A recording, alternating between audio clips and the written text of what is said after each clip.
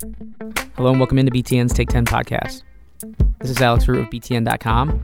We are back for the 2018 football season with the football focus editions of the Take 10 podcast.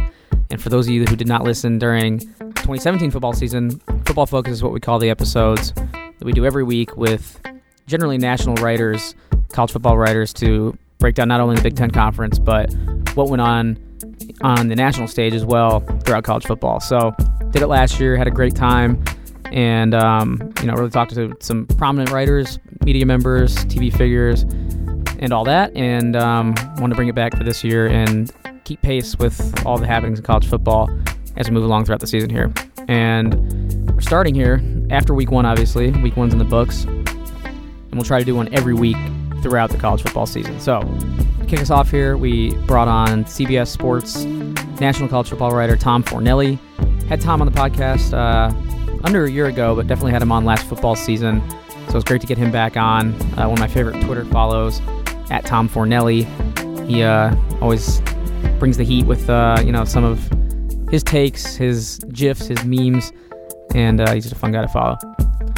So we get Tom on for about a half an hour to talk all the happenings of week one and look ahead to week two, both in the Big Ten and on the national stage. And then we also brought in Harold Shelton, who's a BTN's in-house researcher, for another recurring segment that we did last year called the Stat Head segment. And Harold and I each week get inside the numbers and really break down what happened and what's to come within the Big Ten Conference. So great to have Harold back in the studio as well.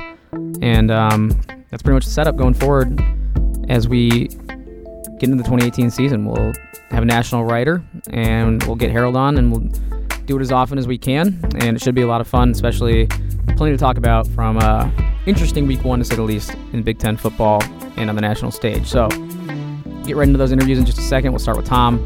First, just want to get a couple of reminders out there.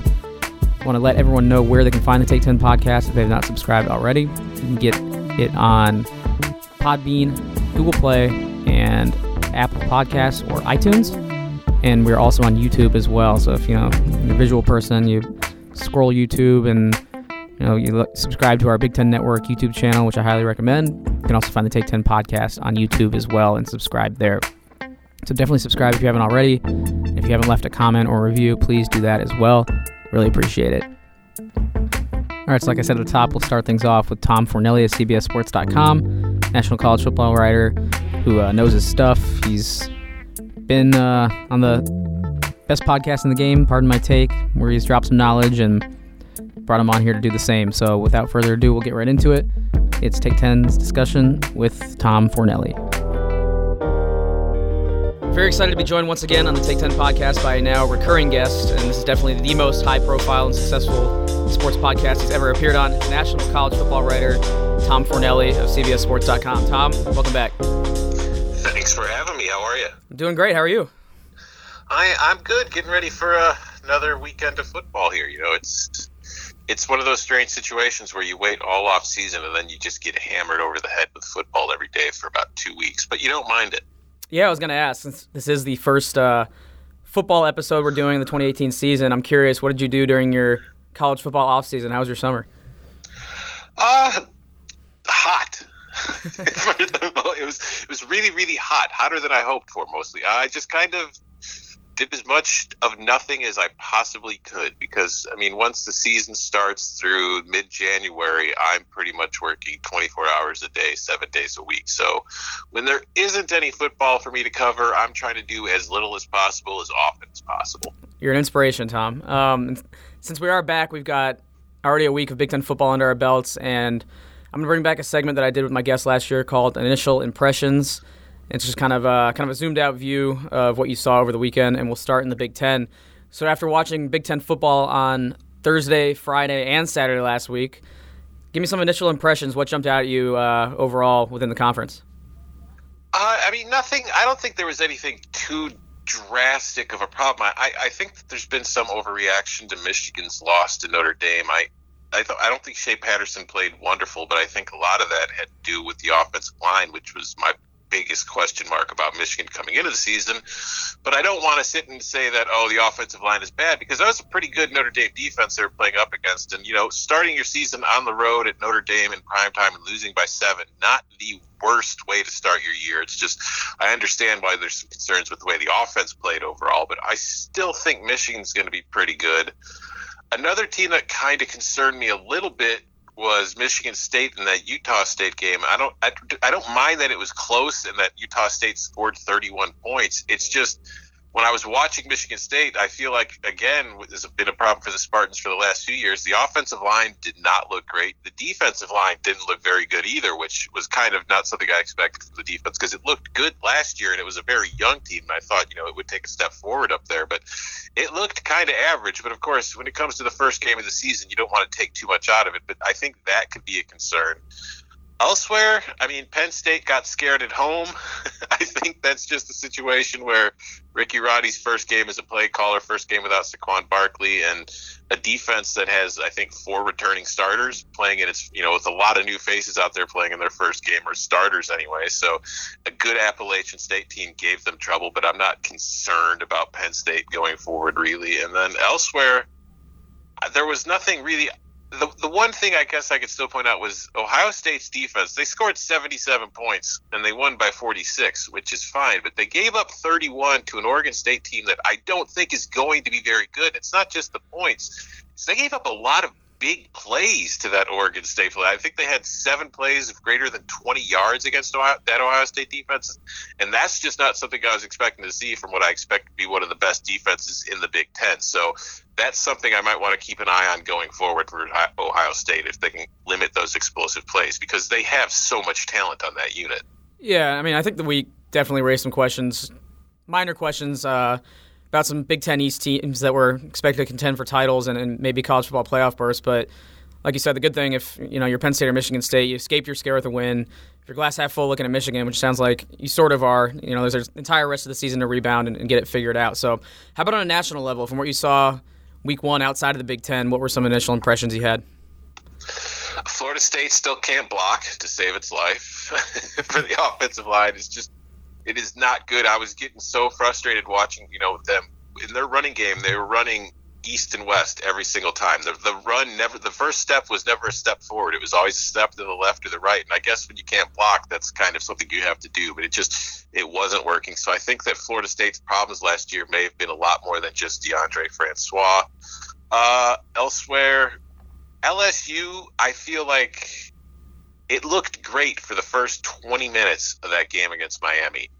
But I think a lot of that was from its defense, and the offense, aside from the 150-yard run from Bennett, I didn't think LSU's offense looked much improved at all. I think Joe Burrow just kind of, looked like a kid making his first career start and did not play that well. So I'm not really bought in on LSU yet. Miami looked really bad in that game on the other side.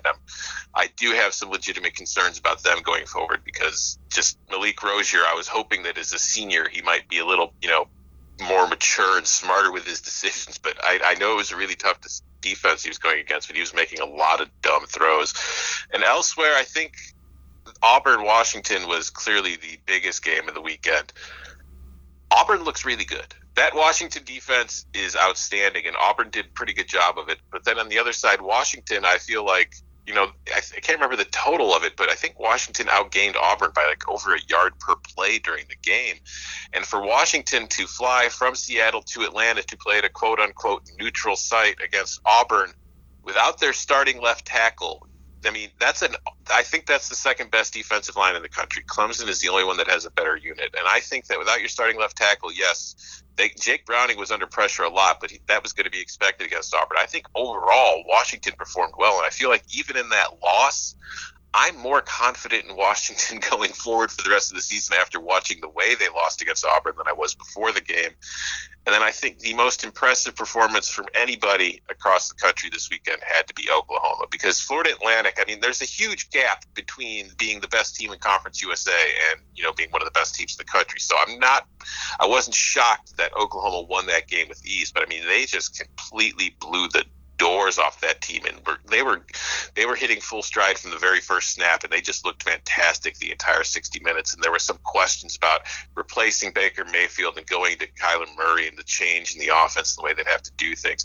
Didn't look like there was much of an adjustment process. They look like they're ready to go already, and I feel like that's a team that, based on what I saw in that game, I think Oklahoma is very much a playoff contender again this year. All right, a lot of good stuff on the national scale, Tom. I want to get a little deeper into the near upsets in the Big Ten. Like we said earlier, Utah State pushing Michigan State to the brink, 38-31 in that game, and Appalachian State nearly pulling off the deja vu upset 11 years to the day after their Big Ten Network christening win over Michigan. They lost in OT 45-38. So was there anything that you saw from either game, really, that you would extrapolate and have reason to believe that the struggles might carry over to week 2? Because now both teams go on the road into hostile environments. Michigan State goes out for a late-night date with Herm Edwards and Arizona State, which, going out west for the late-night game has never ended poorly for anyone. And Penn State goes to Pitt, which with a big in-state rivalry matchup there. So do you think either team is likely to stumble on the road in what's far from an easy matchup for both teams? Well, I have some concerns about Michigan State this weekend because, as I alluded to earlier, the offensive line struggled against Utah State, and that Utah State defense isn't exactly renowned for being one of the best in the country, but they were very aggressive in blitzing, and I felt like particularly the left side of that Michigan State offensive line, there were blitzers and oncoming rushers coming through pretty easily on that side. And now Michigan State, like you said, they're hitting the road to go to Tempe to play Arizona State on Saturday night. And this is an Arizona State team that I think had 9.5 sacks last week. Yes, it was against UTSA, but still, that was a defense. And out of those 9.5 sacks, there's 8 different players who got a sack in that game. So clearly, Arizona State's showing some signs in the pass rush. And I worry about that for Michigan State if they're going to be able to block and give the working time. And then also in the run game, I mean, one of these things I've felt for a while, and it just kind of drove the point home when I was watching that Utah State game, is L.J. Scott is a very good running back as far as when you want like a battering ram. He's a guy who can just, smack into that line and wear a defense down. But if he's not getting blocking, I don't feel like he's the kind of running back that can create his own plays and, get through without a hole and pick up big yards. And I saw they had Connor Hayward, who they only gave 5 carries to, but he had 42 yards, 2 touchdowns. He averaged over 8 yards a carry.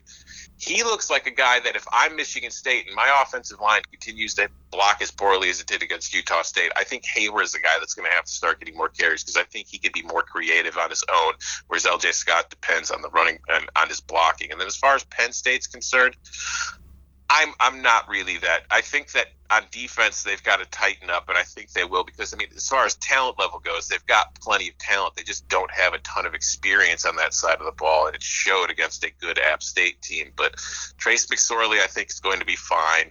Miles Sanders, he had 91 yards. He had 2 touchdowns. He's going to be fine. That offense, I have complete faith in. They'll be okay. And they are going on a road against Pitt, which is, like you said, an in-state rival, a tough defense. Pat Narduzzi, spent plenty of time in the Big Ten. He knows what to expect from Penn State, and I feel like, that's a big game for Pitt. But I also feel like, in a way, had Penn State blown out Appalachian State last week, I'd be far more worried about it this week against Pitt than I would after Penn State having that close call. I feel like this could be a good thing if James Franklin, you're not really happy with the performance, but you're kind of happy with it because you know that you're going to have your team's full attention in practice this week because they know that, hey, we nearly lost to Appalachian State at home. We nearly became Michigan too, and they're going to go into this game against Pitt, a rival, and they're going to be 100% focused. So I'm actually expecting Penn State to do pretty well against the Panthers this week. Since it's kind of topical here, I'm curious to get your thoughts on the whole Herm Edwards experiment at Arizona State. Like, do you think this is going to work out? Because I know it was met with much kind of, some chuckles when it was announced and kind of the way he handled it at the presser and all that. I just want to know your thoughts on the Herm Edwards experience. I have no idea. I have felt since they hired him that it's either going to be a complete total failure or it's going to be magical. I feel like there's absolutely no in between because I love Herm Edwards the person. I have some doubts about him as a coach because even when he was in the NFL, it's not like he was racking up 10-win season after 10-win season in the NFL. He had a pretty average record as an NFL head coach. Now he's going to Arizona State, which is a Pac-12 program, but it's not exactly a blue blood program, and it's not a program that's got a long lineage of success behind it. So I don't know what he's going to be able to do to maybe get Arizona State to the level that they're hoping he can bring them to. I just know that I'm really, really interested in watching it. And like I said, and if that defense plays like it did last week against Michigan State, I think this is a team that could be pretty competitive in the Pac-12 South this year. So it's going to be interesting to watch. All right, so back to Ohio State for a moment. I know you mentioned the defense was a little eyebrow-raising for you, but how about their offense? Are they going to be better than last year, do you think, with Dwayne Haskins under center as opposed to JT Barrett? Because I don't think he really could have had much better of a debut. 5 TDs to 1 pick at a great completion percentage, and Mike Weber looked really good too, and we know what J.K. Dobbins is made of. So what are your thoughts on that Ohio State offense as we move along here? Oh, I think it's going to be much better with Dwayne Haskins. And it's not a knock on JT Barrett, because JT Barrett, what he did, he's a 4-year starter. He was the captain. He was doing that for a reason. It's just what Barrett's shortcomings was his ability to throw downfield accurately, and that really limited what Ohio State could do on offense. We hadn't seen the last few years that Ohio State with the ability to stretch the ball downfield. Now, Dwayne Haskins is nowhere near as, he's not a runner like Barrett was, and you're not going to see nearly as many QB draws with Haskins back there as you did with Barrett. But what he can do is he has a very strong arm, and he's accurate down the field, and he's going to stretch the field. He kind of reminds me of when Cardale Jones took over that first year when Barrett got hurt and Ohio State went on to win the national title, where Cardale's just throwing 60-yard bombs, hitting a dime, all the way downfield. Ohio State's just running. The receivers are running past everybody, and they're scoring easy. I think that's going to be a similar situation with Haskins, because he just brings that element to the offense that they have not had the last few years. And even though he's not the runner that Barrett was, it's not like Ohio State is short on running backs. They're still going to be able to run the football just fine. It's just now they're much more explosive as a passing defense, which is going to cause other teams to have to cover more of the field, which is going to open things up for guys like J.K. Dobbins and the rest in the run game. So I feel like this is a much more complete Ohio State offense than the Buckeyes have had the last few years. And I don't think they're going to score 77 points a week, but I think they're going to be in that 40-point range most weeks. Yeah, I think their offense is going to put up some stupid numbers this year. And for me, just watching all the Big Ten games, I think the best story to come out of the East and then the Big Ten really overall was Maryland, just with the players themselves, because with everything they've gone through with the loss of their teammate Jordan McNair, you saw their real genuine emotion if they had knocked off a top 25 Texas team for the second consecutive year in the season opener. And apparently freshman Jashon Jones is the best football player of all time in that team, because he had 3 touchdowns on his first 3 touches, 1 by air, 1 by land, and I think the third was a touchdown reception. So I couldn't confirm it, but I'm pretty sure no player has ever done that. Like, it's got to be impossible, right? I'm pretty sure I saw a stat that he's the first player in history to score a touchdown in those 3 ways in his first game now. So what's the deal with Texas not being able to, even open the season and handle Maryland 2 years in a row? Everyone every year is Texas back. It's Texas back. It's always what they say. Texas is most certainly not back. Why could they not beat Maryland for the second consecutive year? Well, I think it's a perception issue more than anything, because honestly, if we put aside all the off-field stuff going on in Maryland right now, if you look at that roster, you can make an argument that it's the 4th most talented team in the Big Ten. It's behind Michigan, behind Ohio State, and behind Penn State. But as far as recruiting is concerned, I know 247 Sports has their recruiting rankings. So they have these things where they do talent rankings based on players that are left on the roster. Maryland is the 4th most talented team in the Big Ten according to their rankings. And I feel like last year we saw that early. It's just then, they started dealing with so many injuries at quarterback that it kind of derailed everything. And I think going into this year, they're still a very talented team. So I don't view Maryland beating Texas last year or this year as a major upset. I just think that Texas being Texas gets a little too much love in the preseason. It gets ranked when it probably shouldn't be. We should probably, I know this is strange, but I think at this point we should make Texas prove it before we just put the number next to them. I think we should see them win a game. Maybe we'll learn that finally. But I think that as far as talent level is concerned, Texas and Maryland really aren't all that different. I think they're both extremely talented teams, and I don't look at it as a major upset. I think at Texas, as far as the problems there, I don't know. Honestly, I thought when they hired Tom Herman that they would be able to, that it was the move that they finally had to make, that it would finally fix things, because I have felt that recruiting has never been the problem at Texas. It's just toward the end of Mac Brown's tenure, the coaching kind of slipped, and then Charlie Strong came in, and I feel like they were still getting the talent, but they weren't developing that talent, and I thought Tom Herman would develop the talent, and apparently they haven't gotten quite there yet, and I've got some questions about their offensive play calling. I'm wondering if maybe this Tom Herman might want to reconsider taking over the reins as far as that's concerned. Maybe that will help, but I'm not sure what to make of Texas at this point. I'm like I said, I'm waiting to see if they could beat somebody before I finally decide what to make of them.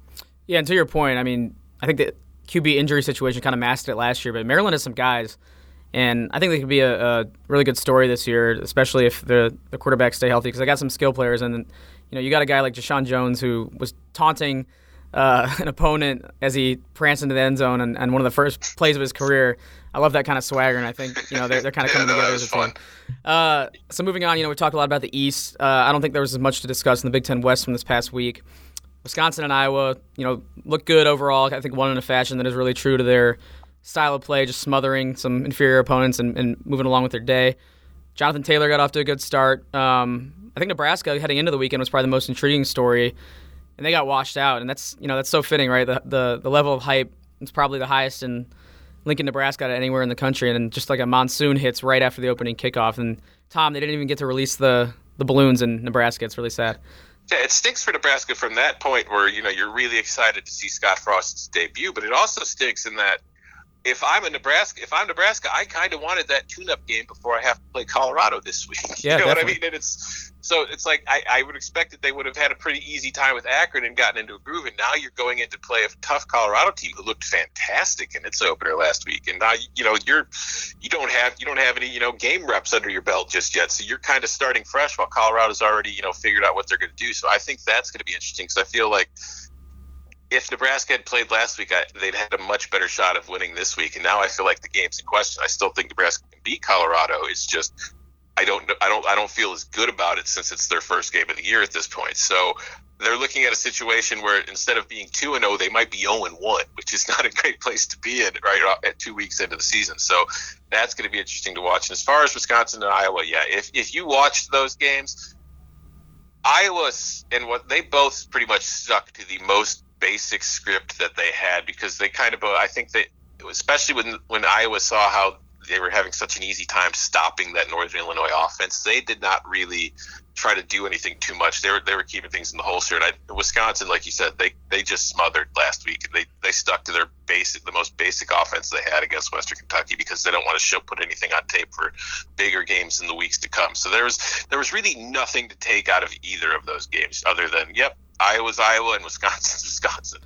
Yeah, I'm sure you caught the Northwestern Purdue game. Honestly, a pretty entertaining game to kick us off last Thursday.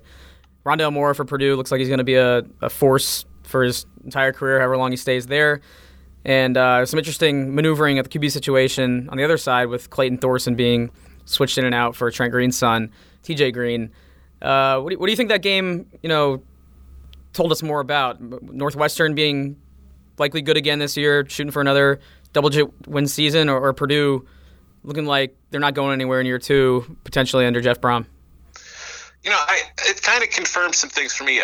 As far as Purdue is on the Purdue side, my questions about them going into the year, with Jeff Brom, their offense is going to be fine. It's just my questions with Purdue is defense, because last year I feel like while the offense was really fun to watch, what really led to Purdue getting to a bowl game and having a season that most people weren't expecting was the fact that its defense played really well, and it lost a lot of key guys from the defense, seniors and JUCO transfers who are gone, and there are a lot of new players. And my question is going to be, can Purdue stop other teams consistently enough? And that kind of showed in the opener. As far as Northwestern is concerned, I was happy to see Thorson was back, but I was just confused by the way that they used him in TJ Green. And like Pat Fitzgerald said, hey, we scored 31 points. It seemed to work just fine. But my feeling is if Clayton Thorson is healthy enough to play, then he shouldn't be on a snap count, because if you need to put him on a snap count, then he probably shouldn't be playing. So I understand if maybe there's some packages of their offense because they don't want to force Thorson to roll out much or use his legs this early in the season, and maybe that's when they were putting in TJ Green. But still, you didn't really see that as far as the play calling and the execution. So I was very confused by it, but it worked. And I think that if I'm a Northwestern fan, I'm very happy to see what Jeremy Larkin gave me with 143 yards and 2 touchdowns, because he's stepping into some pretty big shoes he had to replace, because Justin Jackson the last 4 years was pretty much anytime Northwestern needed something or just to get out of a rut, they were giving the ball to Justin Jackson and just kind of getting on his back and letting him go 4 or 5 yards at a time to move him down the field. And defensively, Northwestern still looks as stout as ever. I know it gave up 27 points, but Rondale Moore just kind of got loose, and it's hard to prepare for that kid when you've never seen him on tape, but all of a sudden he just comes out and starts doing some wonderful, magical things. And it's just like sometimes you get beat by a kid. But I think overall I was very impressed by what Northwestern was able to do on defense. And I think that based on what you've seen after 1 week, they're probably the second best team in the division. I feel like based on what we know, they are the most significant threat to Wisconsin at this point. All right, we're going to take it back outside the Big Ten and then look ahead to next week. Before I get into any predictions or breakdowns for next week, I just want to ask, how would you handle, or would you have been able to handle, the wrath of Nick Saban, even as close to as well as Maria Taylor did the other night? Because I got shivers down my spine watching the clip. I probably would have just giggled. I think Maria Taylor's far more of a professional than I am, the way she handled it. I probably would have just started laughing like, well, if you would answer the question, people would stop asking you, Nick. Right. And it's, and all of a sudden, magically, a couple days after the game ends, he finally says Tua is a starter. And guess how many times he's been asked about it since. So, I mean, that was Nick being Nick, because it's funny, they were up how many at halftime, and he's still mad. It's like his team can be up 40 points at halftime, but he'll just still be like, picking out the two blown assignments by a linebacker that led to 4-yard gains and feel like he has to go to the locker room and yell at somebody about it. But hey, that's what's made his teams great, so it's hard to fault him for it. That's what I was going to say. How can someone be that agitated after a blowout win? I think only Nick Saban and maybe a handful of other coaches, but I think it's just loosen up, Nick. Loosen up. Yeah. So yeah, Alabama rolling was unsurprising. And we will move on now into week 2. And we'll start nationally before we dive into the Big Ten slate. But it's kind of a light slate nationally, isn't it? I mean, we got top 20 Stanford-USC matchup out west, and I think South Carolina snuck into the top 25, and they're playing Georgia. So is there any games in particular you have your eyes on outside of the Big Ten coming up this weekend? I think that Georgia-South Carolina game's big because I feel like those are probably the two best teams in the SEC East. And the game is at South Carolina, and Georgia last week didn't really show anything. It was a very, very vanilla, basic game, against an FCS team that just kind of showed up, out-talented them, and went home with the win to prepare for South Carolina. And I feel like this is a South Carolina team that I think is getting overlooked a little bit. It's not an explosive offense, but it's an efficient offense, and it has a good defense. And I feel like they could pose a problem for Georgia in this game. So it's going to be interesting to see how that works, because after all, I know Georgia went to the national title game last year and won the SEC, but losing to South Carolina in week 2 is a typical Georgia thing that has happened plenty of times over the years. So I feel like that's a game that could really shift things as far as the playoff chase is concerned right from the start. And then elsewhere, I mean, I'm interested in that Texas A&M Clemson game simply because this is Jimbo's first real test, but it's against an opponent he's very familiar with, obviously, from his years at Florida State. And the game's at Kyle Field in College Station. So Clemson's got to go on the road.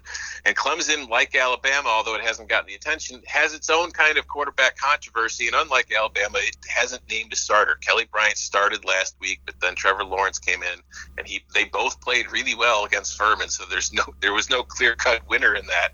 And we're going to see the same situation going on the road against Texas A&M. So it's going to be interesting to see if Kelly Bryant's experience will win out for them over Trevor Lawrence, who's certainly talented but just hasn't been in a situation like this. So I really want to see how he responds to that. And elsewhere, I mean, you mentioned USC Stanford. I think Stanford should win that game because USC, JT Daniels is 18. He's the youngest quarterback in the country. He looked pretty good in the opener last week, but USC's run defense struggled quite a bit against San Diego State. UNLV. It was Stanford against San Diego State. It's just I have more questions about USC at this point than I do Stanford, and I feel like that's a game Stanford should win. And then we talked about it already, too, a little bit, that Michigan State, Arizona State, and then Nebraska, Colorado are pretty interesting to me as well. Yeah, anywhere else in the Big Ten that you'll have your eyes on? Because it's kind of the mini rivalry week. We got the Cy-Hawk game with Iowa State and Iowa, Pitt and Penn State, like we said, and then the non-Ivy League, Ivy school rivalry with Duke and Northwestern. Do any Big Ten games, besides the one you kind of touched on there, intrigue you at all heading into the weekend? Duke Northwestern will be interesting because I think Daniel Jones, the Duke quarterback, is really, really good. I think he's a guy that doesn't get much attention nationally because he plays at Duke, but I feel like he's a kid that by the time his career's over, he's going to be kind of like, the guy that draft scouts are kind of hyping up as somebody that nobody talks about who could be like an early pick at the draft. He's that talented. So that's going to be fun to watch, especially for the Northwestern defense, because Duke's going to pose a threat.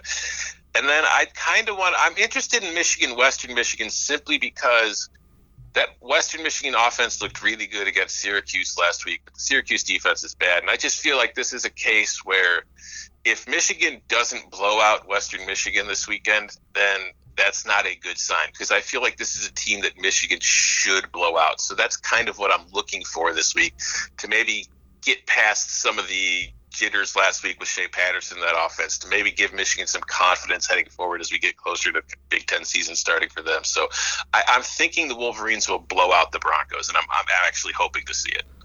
All right, so how about some individual players you're excited? I know you mentioned a couple there off the top, but just being in the Big Ten and focusing so close in the Big Ten players, I feel like I'm not as exposed to some of the stars outside of the conference. So, is it somebody that you're excited to see due to impressive performance in Week 1, or maybe following up on a guy like Bryce Love who performed poorly in Week 1? Which individuals are you looking forward to seeing this weekend?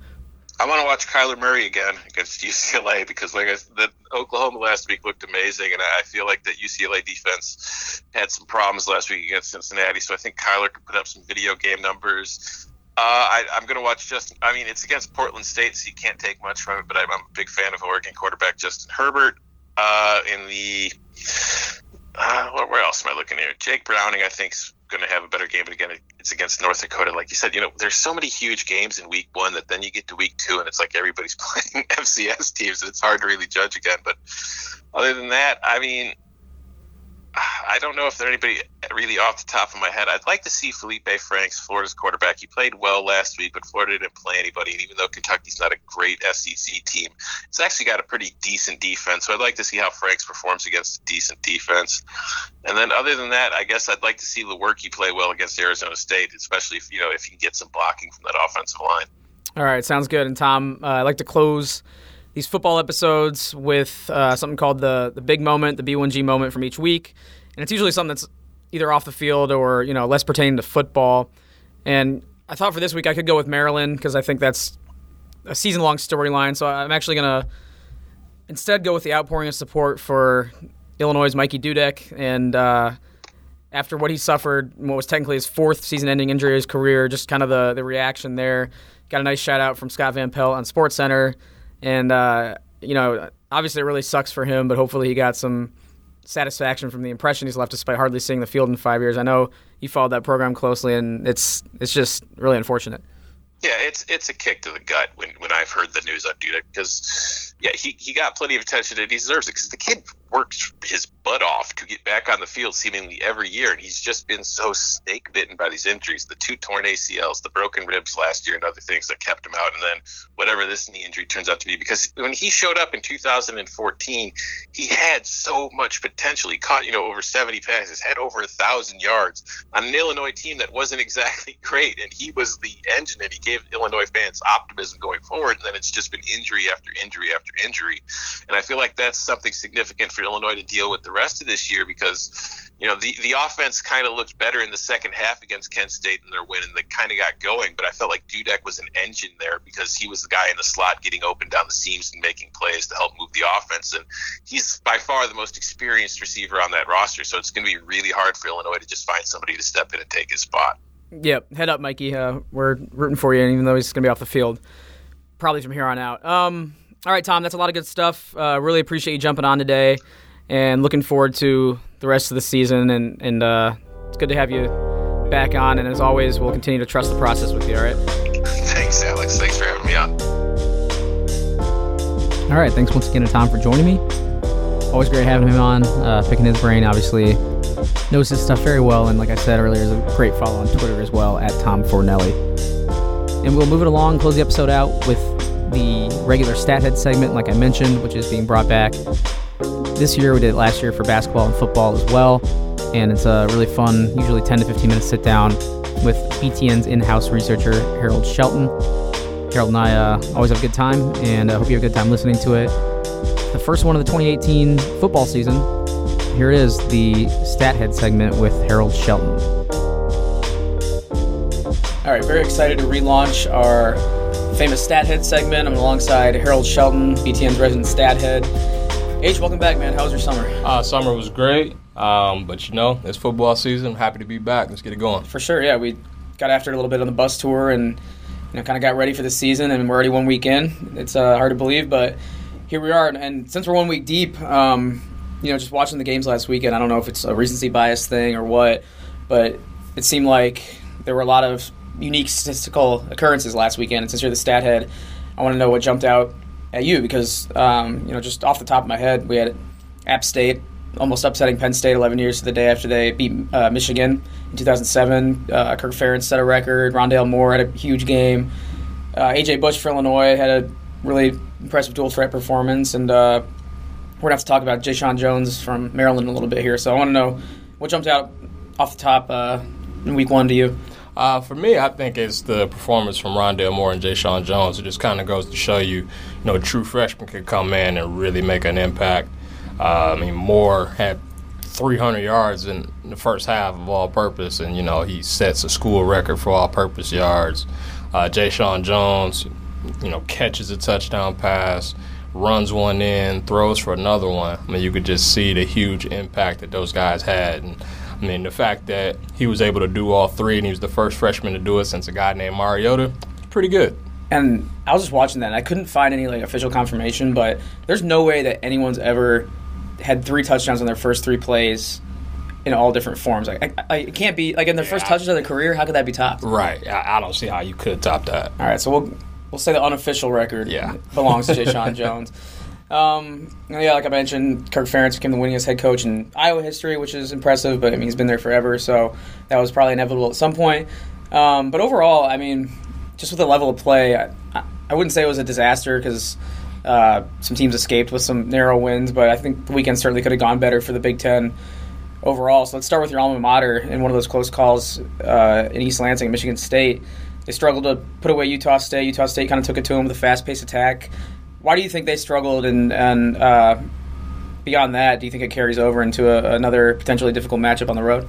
I think part of it was the offensive line didn't really get the push that people thought that they would get. I know they did have a left tackle, their starting left tackle out, so they were kind of shuffling the line and trying to find the right 5 combo. Obviously, they had multiple issues doing that. L.J. Scott couldn't really get it going. I think he only had 1 run over 9 yards the whole game. And I think the tempo for Utah State certainly took Michigan State out of some things. They scored in the first 2 minutes and, kind of had them on their heels for the rest of the first half. And then after the pick 6, things got really, really interesting after that for the rest of the game. But to their credit, they always make it harder than it needs to be, especially in the openers. They've struggled with Youngstown State. They struggled with Western Michigan a couple of times. And they've gone on to either win a division or win a Rose Bowl. So it's kind of hard to take too much from the opener. But we've seen them also struggle in the opener against Furman, and they went 3-9. So it's one of those where I wouldn't take too much from it, but there were some signs of concern. Are you worried about going to Arizona State, that late-night game coming up Saturday? Yeah, I hate everything about it as a Spartan fan. Just the late kick, the heat. Their receiver is one of the best guys in the country, and Josiah Scott probably still out for that game, who's their best corner. Don't know if Cole Chewins will be back for this game. So with the fact that they're a very aggressive 3-3-5 blitzing-style defense, they'll be sending pressure from everywhere. Obviously, Lewerke got banged up pretty good last week.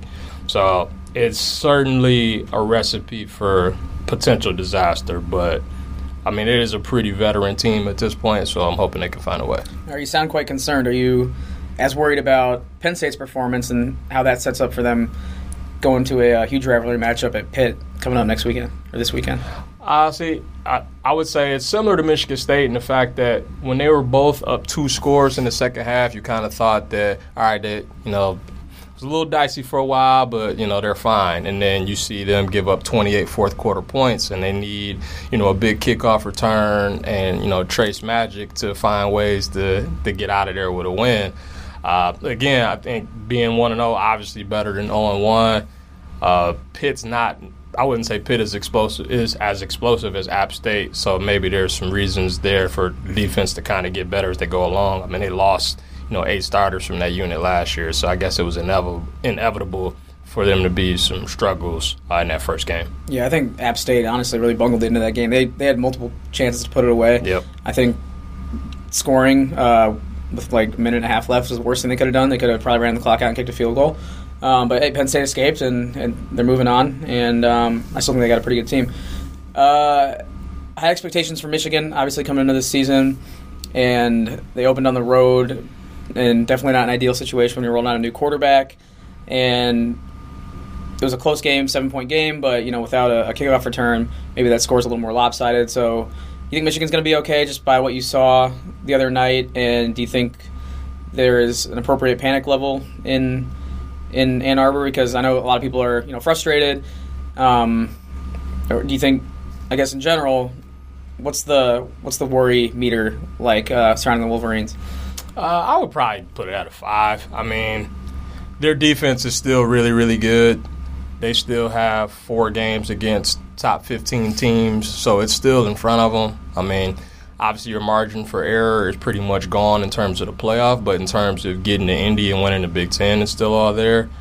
I would say the frustration, I think, is warranted. All offseason we heard about how great the offense was going to be. Harbaugh has his quarterback now. They got the new strength coach, so the line will be better. And we didn't really see any of that on Saturday. That Notre Dame defense kind of pushed them around for most of the game. Patterson was pretty accurate for the most part, but, he threw a pick and lost that fumble at the end. And what's crazy is there just isn't a ton of explosion at receiver. I know Tariq Black being out probably has something to do with that, but you almost have to go back a full calendar year for the last time a Michigan wide receiver caught a touchdown pass. It's like the Kansas City Chiefs college football. It's crazy. Yeah. Like, you have to go back to week 2 of last year for the last time that a Michigan receiver caught a touchdown pass. Like, that's unbelievable to me. Yeah, it's wild. And like you said, everything's in front of them. I've seen plenty of teams lose early and still be in the discussion at the end of the year, so we'll have to see how that plays out. The East is a little bit of a shaky weekend, except for Ohio State, who put a 77 spot on Oregon State. Now, it is Oregon State, but as we talked about with the struggles that the other peers had in the East, and I think you got to give Ohio State some credit for putting it on them, especially with the way Dwayne Haskins performed and kind of set the tone for that offense. Yeah, I think that offense is going to look completely different this year, and it'll probably be even better, which could be a scary thing because they were already probably the best offense in the league last year. I think they led the conference in explosive plays of 20, 30, 40, 50, and 60 yards, and now you add a guy with a howitzer for an arm.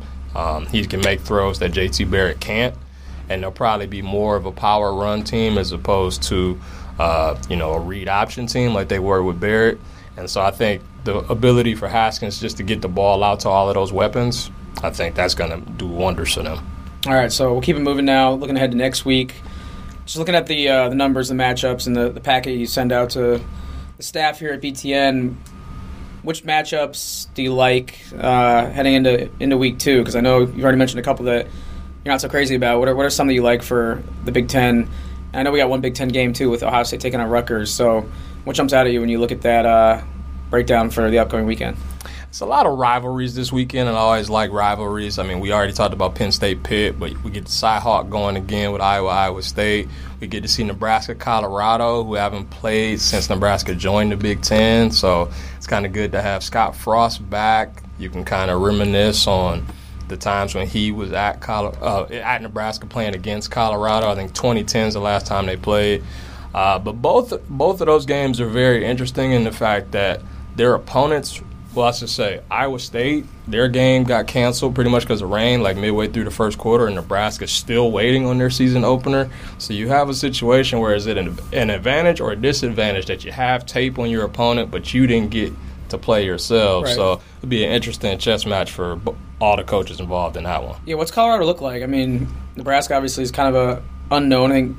I definitely expect them to be better, but is Colorado going to give them a game, do you think, in Scott Frost's true opener coming up here? Oh, yeah, I definitely think so. I think their offense is really, really good. They pounded Colorado State, I want to say 45-13 last week. Steven Montez, I think he was 22 of 25 in that game. They had a receiver go for over 200 yards in that game. And obviously last year, there was all the problems with Tanner Lee throwing picks, but it was that defense that gave up a ton of points last year. And it's kind of hard to say if it's been improvement or not because we haven't seen it. And so, I think that secondary will definitely get tested. All right, it'll be interesting to see. And before I let you go, H, we'll wrap up with something we'll try to keep pretty consistent here as we go week to week, but it's going to be just kind of picking your brain for any landmark stats that are on the precipice of being broken coming up. Obviously had a bunch last weekend, like we said at the top. So what should we look out for this weekend that could potentially, within the Big Ten, be a notable or landmark breakthrough stat? I'd say, we got to look at Northwestern. I mean, they're still kind of flying under the radar. I mean, 9th win in a row came last week against Purdue, found a way to win another close game. Playing Duke this week, a team that absolutely pounded them a year ago. But if they find a way to get another win, that'd be their 10th straight, which would set the school record. And maybe that would be enough to get them in the top 25 for next week. Yeah, one final point I was going to ask, why does Northwestern get such limited love kind of in the national picture? Because you put that resume up pretty much in any other Power 5 conference or school even, they're probably sitting in the top 25. Why do you think that is? I think it's a lot of brands. There's certain brands that get the benefit of the doubt more than others. I think Texas is one of those, as we've seen. Like, they were 7-6 last year and wound up being ranked 23rd. South Carolina's playing Georgia this week, and they're 24 now. Yep. Funny how that works. Yeah, so I think a lot of it is branding. I mean, Northwestern is just not a team that goes out and, brands themselves. I think people look at them as like, oh, they're a nice story, oh, they're a good football team, but no one fully respects them the way that they should. They got some dudes out there. I mean, Patty Fisher, that defense is really, really good. And, a lot of that front seven is back, but for whatever reason, they still couldn't get the love, even with the 4-year starter back at quarterback. All right, a lot of good stuff, H. Excited to keep it moving and glad to be back, chopping up with you here in the studio. Yeah, always enjoy being on. Thanks for having me. All right, one more time, thanks to Tom and Harold for joining me. Really good discussion.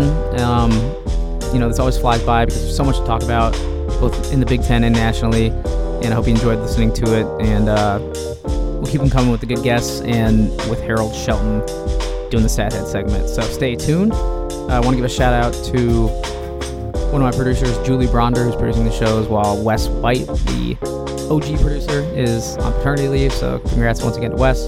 And another shout out to another assistant producer, Colleen Degnan, who's helping me out as we go forward here on the Take 10 podcast with some other duties as well. So thank you, Julie and Colleen, and thank you to everyone for listening. Like I said, follow along. It's going to be a lot of fun as we move along here in the 2018 season. And until then, we'll talk to you next time here on the Take 10 podcast.